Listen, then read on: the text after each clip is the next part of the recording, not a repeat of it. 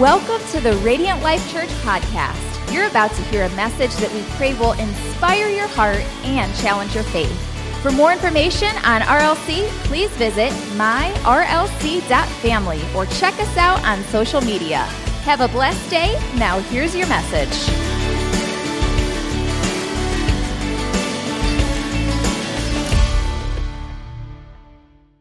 Amen. So grateful to be in God's house this morning.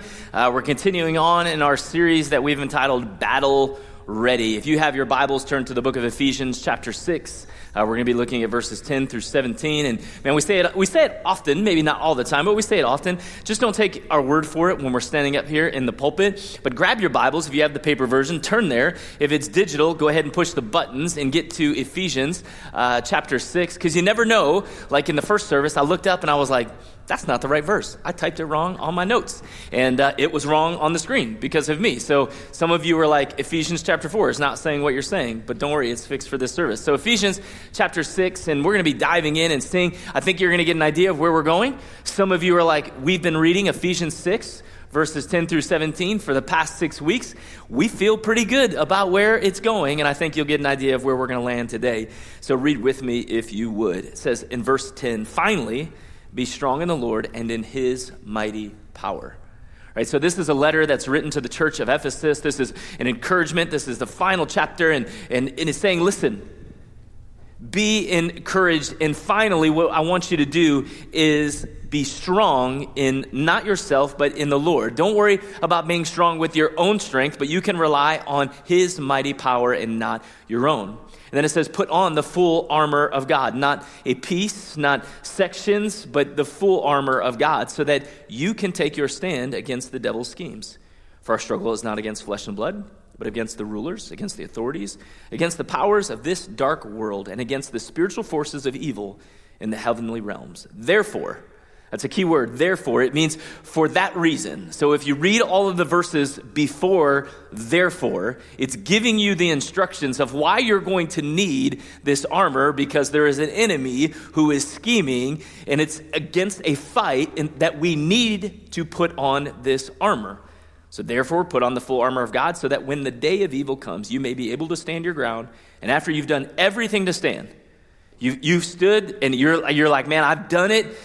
Now stand firm, and here comes the tools, here comes the resources, and how we're going to stand, with the belt of truth buckled around your waist, with the breastplate of righteousness in place, and with your feet fitted with the readiness that comes from the gospel of peace. In addition to this, take up the shield of faith, with which you can extinguish all the flaming arrows of the evil one, and take the helmet of salvation. So you see, we're going to be talking about the helmet of salvation today, and helmets have always been crucial. I don't know what it was for me when I was a kid riding a bike. Helmets, I don't know if there was a law that said you couldn't wear one, but I never wore one. I don't even know if they existed. A few years ago, I talked about the bike I had and had bear trap pedals. How many of you have ever had your shins ripped open by a bear trap pedal? Right? Some of you are like, oh, I remember those. Well, we didn't need helmets, and we didn't need we had pedals that would literally rip the flesh from your shins, okay? That's what it was like growing up in the 80s, kids. But helmets have always been crucial. Riding a motorcycle, you wear a helmet. Good friend of mine one day out in front of our house, he had his Kawasaki Ninja for about 3 months. He's just messing around. He's like, dang, and he pops a wheelie in the street, and then he hits a bump, and right, back all got some road rash. But his helmet had some road rash itself, but it was crucial in that season. Football season is here. It's upon us. And so the players are wearing helmets. Construction workers wear helmets.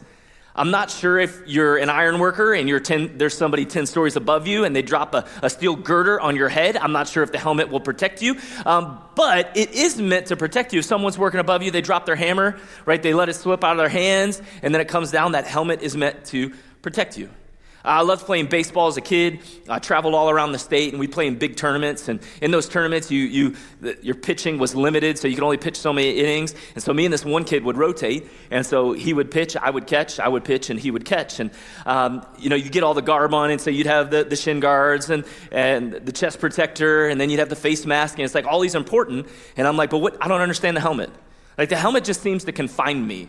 until one game I realized why this helmet was so crucial. So this big dude I remember it because this guy was a monster. I didn't grow until, I didn't really grow until after I graduated high school because I was like 5'10" or 5'9" my senior year and then decided to grow after that. But I was probably like 4 foot tall. This kid seemed like a monster. And he's up there and on the third strike, he swings out of his shoes and wham, misses.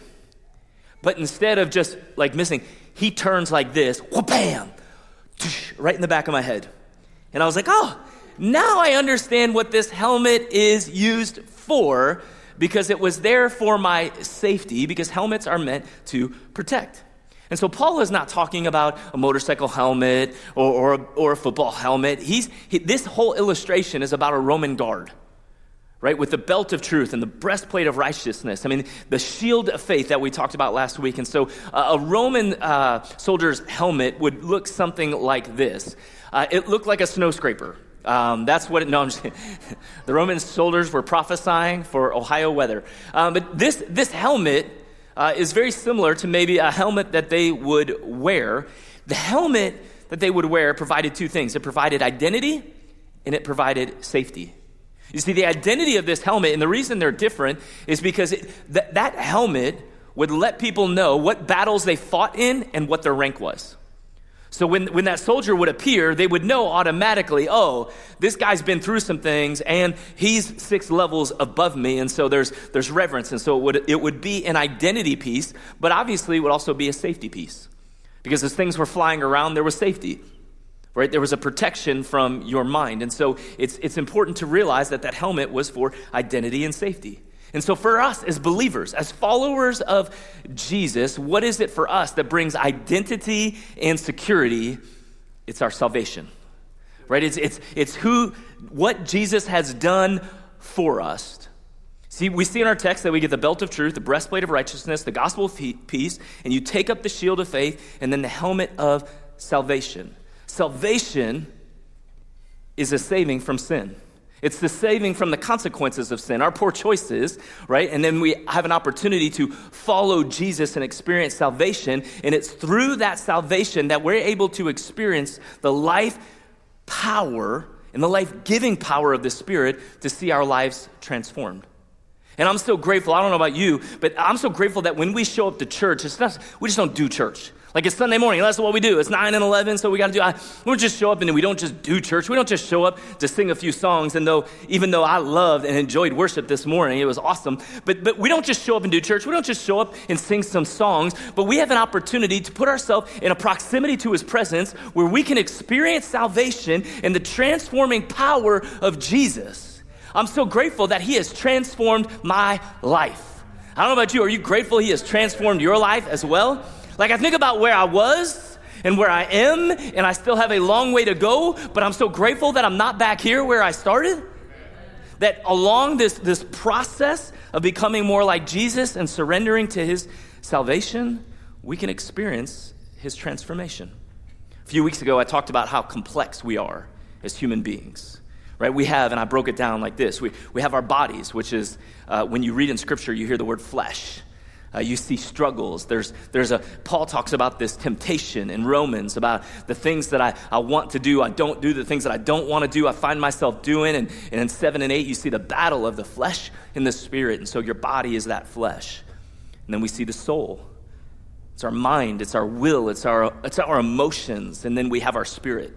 And so when the Scripture says those that call upon the name of the Lord shall be saved, when we say, hey, have you given your heart to Jesus? Have you asked Jesus to have into your life, to have a personal relationship with Him? This is that spirit. This is saying, Jesus, I'm all in for you. And that is experiencing salvation in your spirit. So it starts in the spirit, which empowers you to transform the soul, which brings about a victory in your body. And you can't just stop with the Spirit. Like, I've given my life to Jesus. No, you keep going and you keep moving in that forward progression. I love that Jesus accepts each and every one of us just the way we are. I love that because He met me right where I was at. I've shared this before. The first time I ever went, I wasn't raised in church. I walked through the doors of a church. Horrible hangover. Horrible. Head pounding. I'm like, stop. And this was a church where everybody had their own tambourine. Sweet Lord. 1, we can't keep a beat, and 2, the ringing is stop. But in that moment, he loved me just the way I was. But I'm so grateful that he met me and he loved me, but he loved me way too much to leave me in that spot. Right? And he loves you way too much to leave you in that spot. And so there's this progression of our salvation.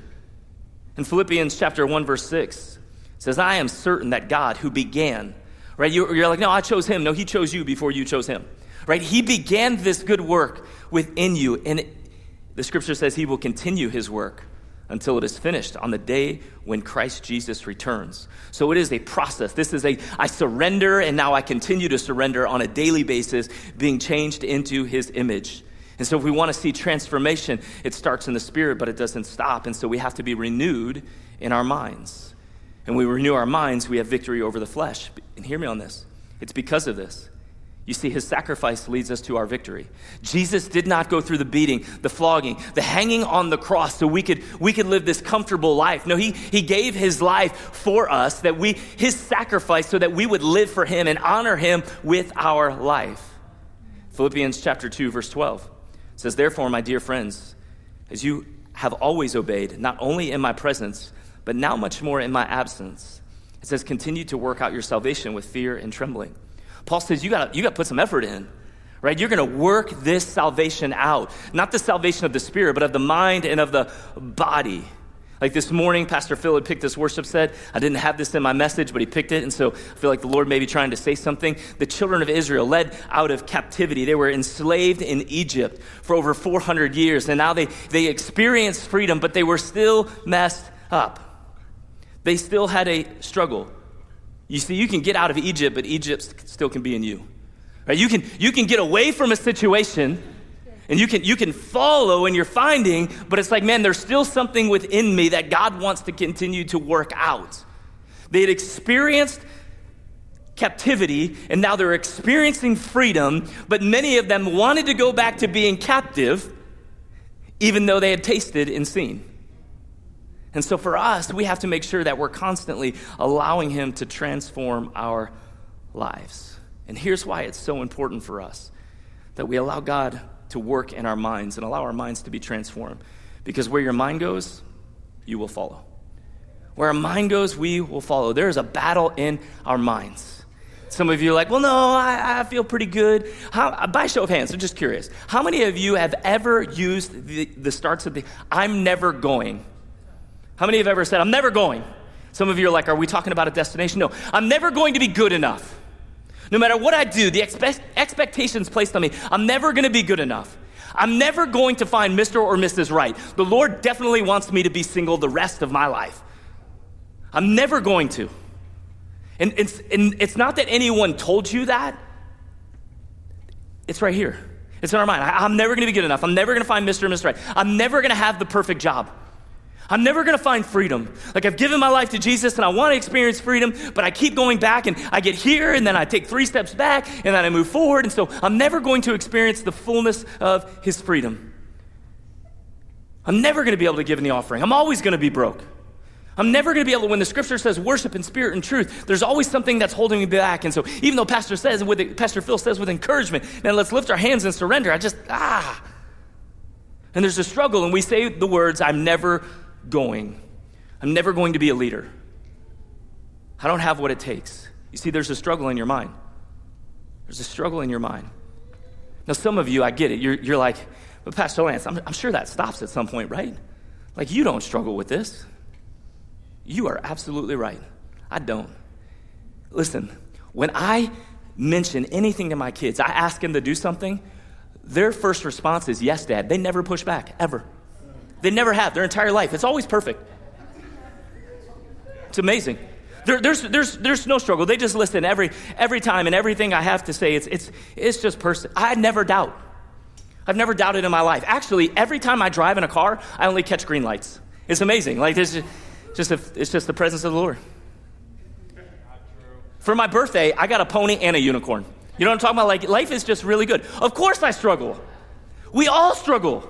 We're all on that same boat. It happens to the best of us. Last week after the service, I'd brought up in the service that my first sermon was horrible. Right, the first sermon I ever preached, and they were like, Pastor Lance, I remember your first sermon. It was so good. They remembered the title. I was like, that's pretty good. They remembered the title, and they were like, it was really good, and I appreciated it. But did you really feel that way? Because what I informed the congregation of is that within the first 18 months of being here as lead pastor, I'd officiated 23 funerals. And I had made the analogy that my preaching was so bad that people would rather die than listen, to what I was saying. And I was like, that was just an analogy. But they were sincere. Did you feel that way? And I was like, well, yeah, actually, I did a little bit. I was like, man, for me, and my wife will attest that, the thing that probably held me back to moving into a lead pastor position was I don't know if I can do this every Sunday. I don't know if I can stand up. I don't know if I can articulate enough, if I can be funny, if I can make people laugh. Like I don't know what I'm supposed to do. And every single Sunday, like my stories will get old. And people aren't going to listen, and they're going to be bored. And if they're bored, they're going to fall asleep. And if they fall asleep, I'm going to take it personally. You know what I mean? Like, these are the things that are going through my mind, and there's this struggle. And so, hear me on this. There would be times early on, like where I'd stand at the door, and I greet people, and I still do it today, right? Where they would be like, oh, Pastor, good sermon. In my mind, I would think, there's a but coming. There's a but coming. Hey, such a good message, but, you could have said this. You should have done this. Like, if you would have had a better closing, then maybe people would have responded. So the lack of response is really your fault. And then how the mind gets the best of you, right? Oh, no one listened. No one cared. How many know that one person's sleeping, everyone's sleeping? Like, no one paid attention. No one got anything out of it. And so all I did is waste my time. And so it must be me. And if it's me, then I'm not sure what I'm going to do. Like, how am I going to teach people the gospel? How am I going to teach it? I mean, there's people who are sitting here who have been Christians longer than I've been alive. Brother Harold Miller, he's back there. He taught adult Sunday school, I think it was like 23 or 24 years in a row, without ever taking a break. The curriculum they used would repeat itself every 7 years, which means he taught it 3 times. How am I going to teach him? He's probably forgotten more than I know. You know what I mean? Like, how am I going to do this? Because I don't feel qualified. But then there's Tina. Bless the Lord, oh my soul.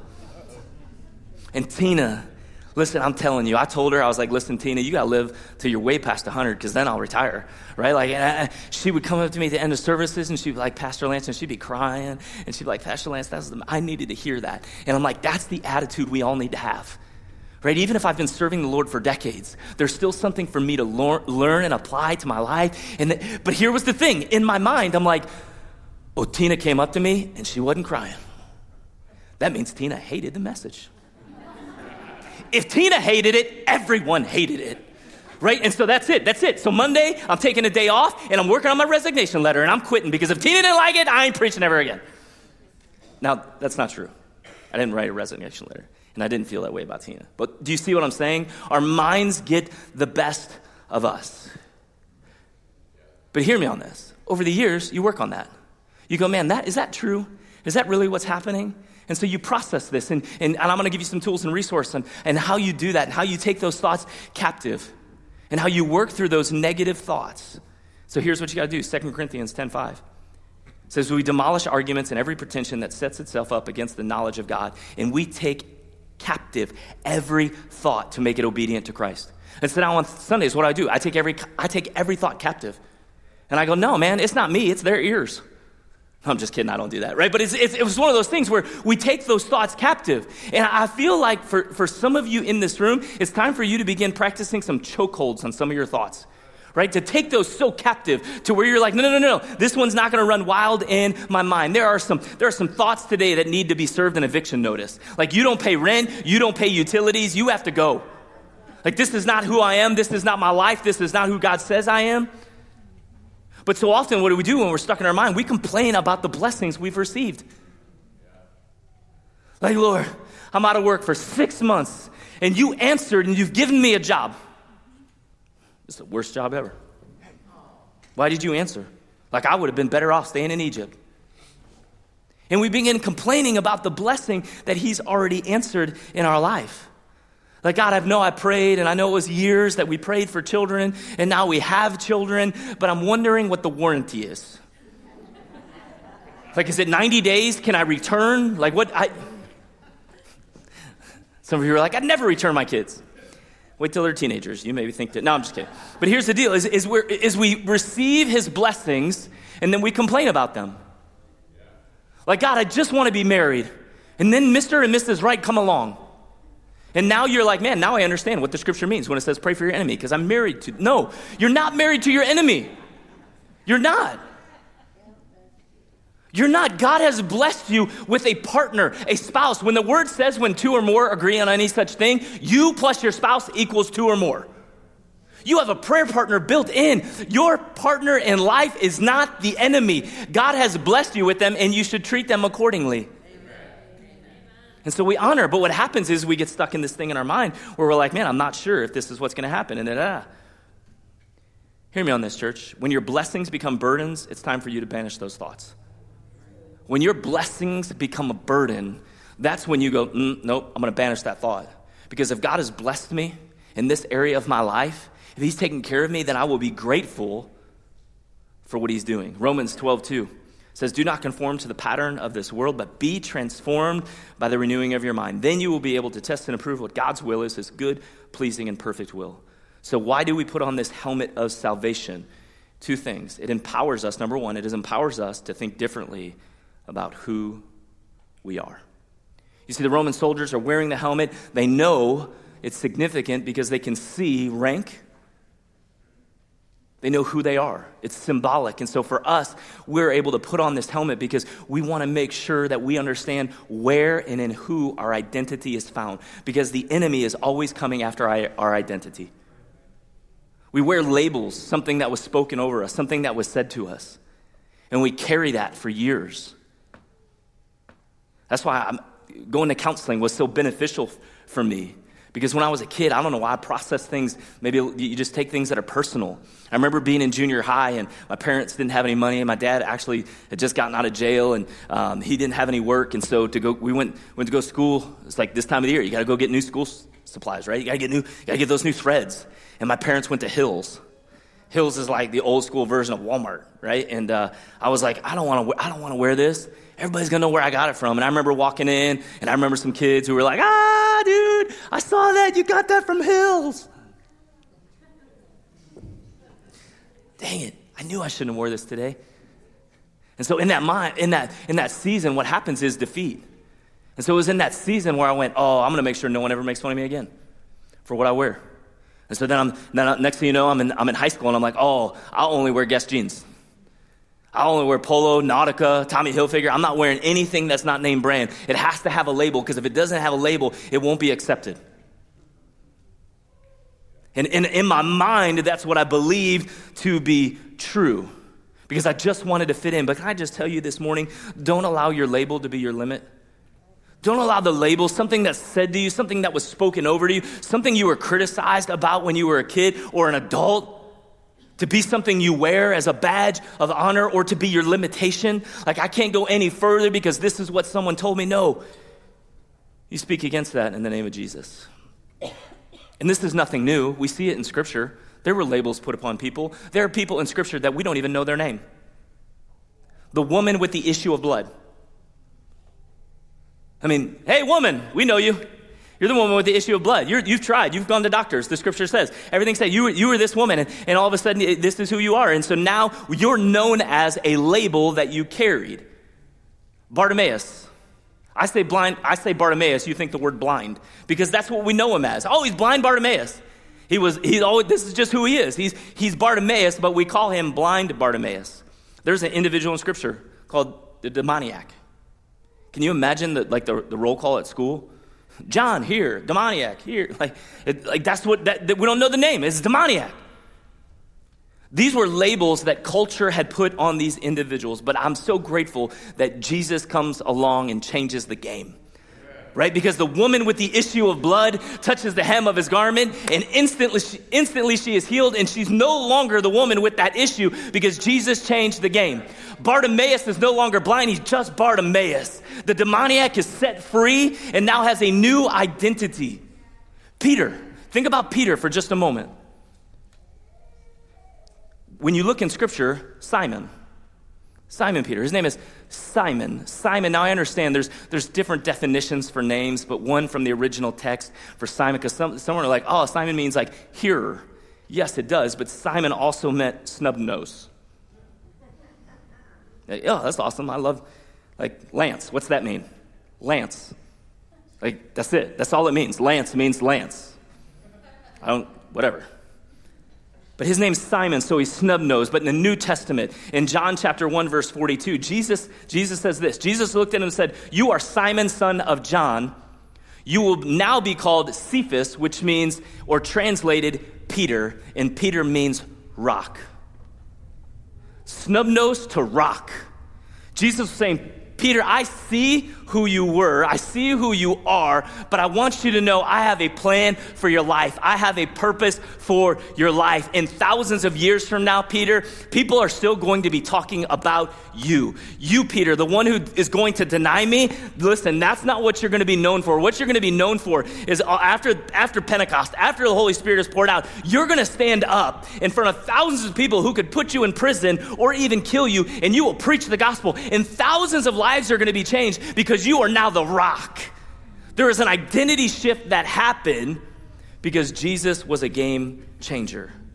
And can I let you in on a little secret this morning? It's actually not a secret, but if he did it for Peter, he can do it for you. Amen.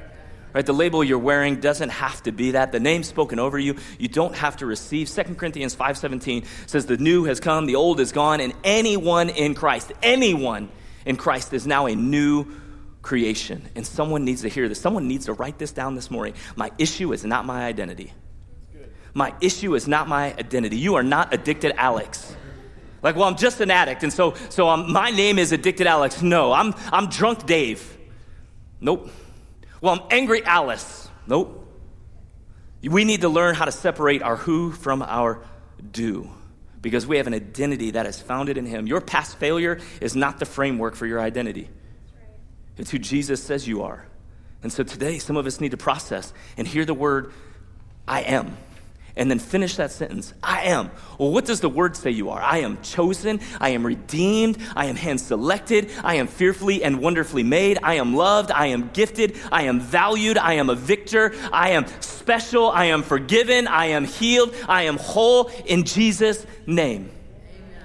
That's what he says you are. And so we need to process that in our minds. The second thing, why do we put on the helmet of salvation, is because we need to think differently about what we do. We are called to be different. The scripture, almost all of scripture, is counterculture. There is a right way and a wrong way to do things. There's a right way and a wrong way. We talked about this, maybe 8-9 weeks ago in a sermon where I talked about how do you put a roll of toilet paper on the holder? Over or under? Everybody said over. So there's a right way and a wrong way. So if you put it under, you're wrong. That's what everybody in this room said, right? There's a right way and there is a wrong way. For instance, pineapple is an acceptable topping for pizza. It's right. Yeah, here's why. I have the mic. You don't. That's what's happening this morning, okay? It is right. Right or wrong. You either root for the Browns or you root for the wrong team. Right or wrong. That's just how it's going to be, right? The rest of you just be wrong. But you're like, well, how do we know right from wrong? Use the guide map. That's what we're going to finish up next week with the Word of God, the sword, right? We have a guide map that shows us right or wrong. Now, some of you went, nope.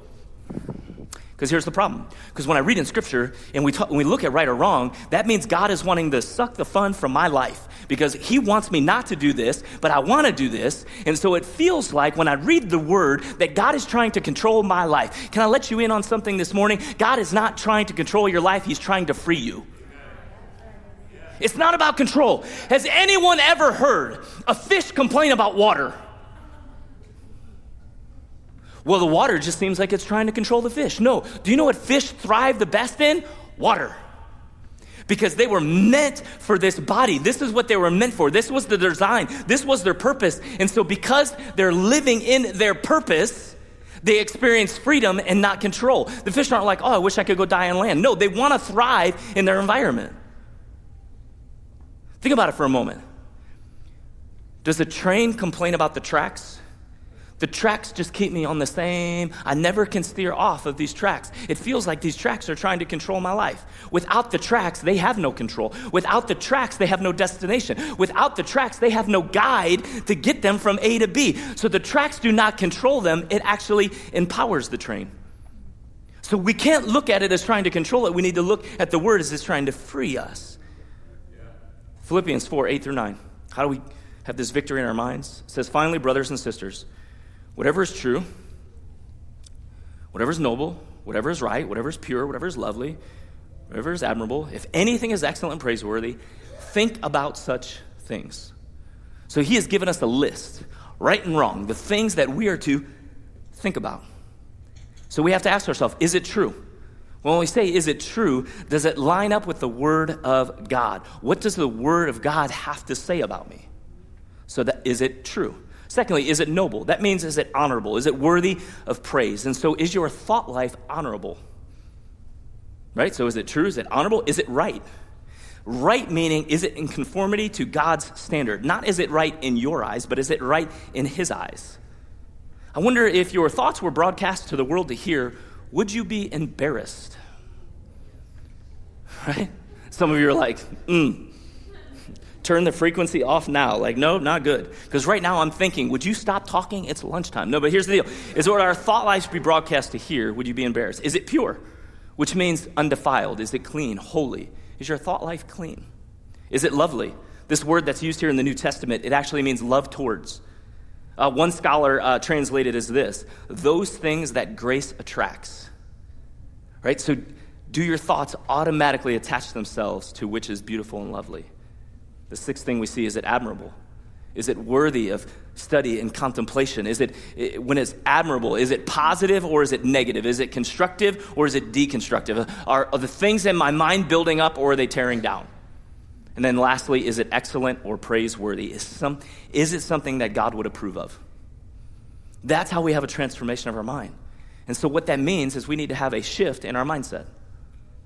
There's something that needs to happen right here, because when we get this up here, it moves that 18 inches to down here. And once it's in our heart, we begin to have and experience the victory that God has already won for us. So what are some things we need to shift in our mind? Number one is this: I'm not living for self, I'm living to serve. Right? This life is not saying, oh man, I can't wait to do what's best for me. No, I'm going to live according to Philippians chapter 2 that says, put the interest of others before myself, which means I'm willing to serve. I'm willing to serve others. I'm willing to look out for the needs of others. We were in Columbus this week. There's 20,000 people down there for National Youth Convention and National Fine Arts and General Council. And there was a moment that I looked over that one of our pastors, I have no clue where he's from. There was a homeless man on the street. And in the middle of High Street, one of the busiest streets in all of Columbus, this guy kneels down right there in the street and is praying with this man. And I'm like, yeah, because that's what it means to not worry about self and to be willing to serve. Because it may not always be in the environment you want, but it's in the opportunities that God gives you. Another shift means I'm not holding grudges, I will forgive quickly. Do you know that unforgiveness is not really holding the other person captive, it's holding you captive? You're stuck in this imprisonment of your own mind because we're holding on to a grudge. And I get it's so easy. You're like, that was really easy to type. Yes, it was. It's a whole lot harder to put into action. But if we want to have a shift in our mindset, then that means we have to say, I'm not holding grudges and I will forgive quickly. The next shift that can take place is I'm not managing my sin, I'm walking in freedom. This life isn't about managing. Well, I wasn't that bad. It was better than it was yesterday. This isn't about management. This is about finding freedom in the person of Jesus. And I know that He is more than enough. The next shift is I'm not alone. I'm a vital part of the family of God. Jen said it this morning during announcements, right? In the welcome, you may have showed up as a guest, but we want you to leave as family, and that's our heart. It's not just something we say, it's something we live. Because you're a vital part of the family. Right? We're a beautiful puzzle, and without your piece, it's unfinished. And so every life matters. Every life matters. And so we need to make sure that we realize we're not alone. We're a part of the family of God. Another shift that can take place is I'm not looking at people as my problem. I'm looking at people as my purpose. Let that sink in for just a moment. Your coworker is not a problem. Your neighbor is not a problem to be solved. They are the reason why you're here. Jesus said that he has come to seek and save that which were lost. So every lost person matters to Jesus. There are hundreds of unreached people groups that have never heard the name of Jesus. And because of that, that means our purpose is to make sure that there are people in the United States and all over the world that need to hear the name of Jesus. So they're not a problem, they're a purpose. Like, it's not my problem that Tanzania does not have birthing centers. That's not my problem. That's their problem. Tell their government to fix it. Tell their leaders to build it. Those people are our purpose. They have value. And do we see them accordingly? I'm so grateful. I had a chance on Sunday, this past week, to drive the general superintendent of the entire country of Tanzania in my vehicle for 3 hours. And I'm just asking him questions. And he's one of the smartest men I've ever met. And I said, yeah, we're so excited. We're trying to raise the money for one of those birthing centers in Tanzania. And he just paused. And all he could go was, thank you. And he's got this big deep voice, thank you, Pastor Lance, thank you. The world, the country will be different, thank you. And I was like, that's why we do it. Because it's not a problem, it's a purpose. But we should see our neighbors and our coworkers and the person sitting next to us and our spouse, not as a problem we need to fix, but a purpose we need to lean into and love and give and selfishly sacrifice something for them. But that's the shift of our mind. And then lastly, I'm not giving up, I'm just getting started. Oftentimes we're like, man, I just want to quit. It's a Monday morning preacher problem. I just want to quit. No, I'm just getting started. All right, I'm just getting started. I want to quit. I want to keep investing in the lives of people. I'll close with this, and this is an illustration. This is not just giving it to you in context. So I want you to hear it as such, but I think it's applicable to our lives. You go to the circus, and they have these rings on the ground. And the largest animals on planet Earth are in those rings. And you're like, I don't understand this. How does an elephant, how do you train one of the strongest animals on the planet? How do you train this massive beast to stay inside a ring? Like, I don't know about you, but if I'm an elephant, I go, this is a tent. You people are puny. I'll just run. I'm going to take off. I don't want to be here. I feel like I'm in captivity and there's freedom on the other side of this tent. So how'd I go? But they stay in the ring. After birth, these elephants are put inside of a ring. There's a stake that's put into the middle of the ring. And then they put a rope around its leg and attach it to the stake. So what the elephant feels at a very young age is I can go this far, but no further.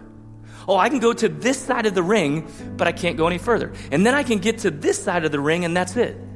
So there's a training that's happening that's confining them to a space. Now understand something, the elephant could easily break away. The elephant does not have a strength problem, it has a mindset problem. Because what its mind has been trained to do is to live a life that is staked, that can't go any further than this ring. And I want you to know today that the stake that is holding you back can be ripped out of the ground. The stake that is keeping you from experiencing all the fullness of God that He has for you is you're able to break that. You can actually take the rope off of your leg and walk out of the ring and experience His goodness. Because that's the freedom that we have in Him. That's the life-giving love that He has for us. And I feel like today there's some people that need to have that freedom. So what do? You put on that helmet of salvation. So today as we close, I'm going to have two prayers. So if you wouldn't mind just for a moment closing your eyes. I want to pray for two different groups of people here this morning. The first is this. If you're here this morning, you're watching online, and you're like, that's me. Pastor Lance, that's me. There's a battle in my mind that I feel like I can't win. So I need to put on that salvation because I need my identity to be rooted and grounded in who He says I am. Not in my own thoughts, And I want to live free. I don't want to go back to captivity. I don't want to be like the children of Israel. I want to be free and whole, and I want to experience that shift in my mind, and that's who I am. I want my identity and security to be in Jesus. This message resonated with you, and you're like, that's me. I need to win this battle in my mind. I want to pray for that victory over you today. If that's you, would you just raise your hand and say, I want you to pray for me, Pastor Lance. I want to experience that victory in my mind. Thank you. The second prayer as we close our service today, we have to put on this helmet of salvation. Salvation, as I opened with,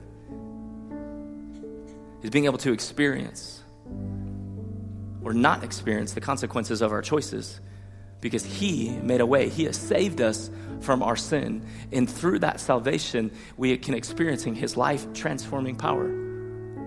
But that means we have to be willing to receive it. We have to be willing to say, Jesus, I'm all in. I'm on your team. I'm on your side. I want a real relationship with you. I want to call upon your name.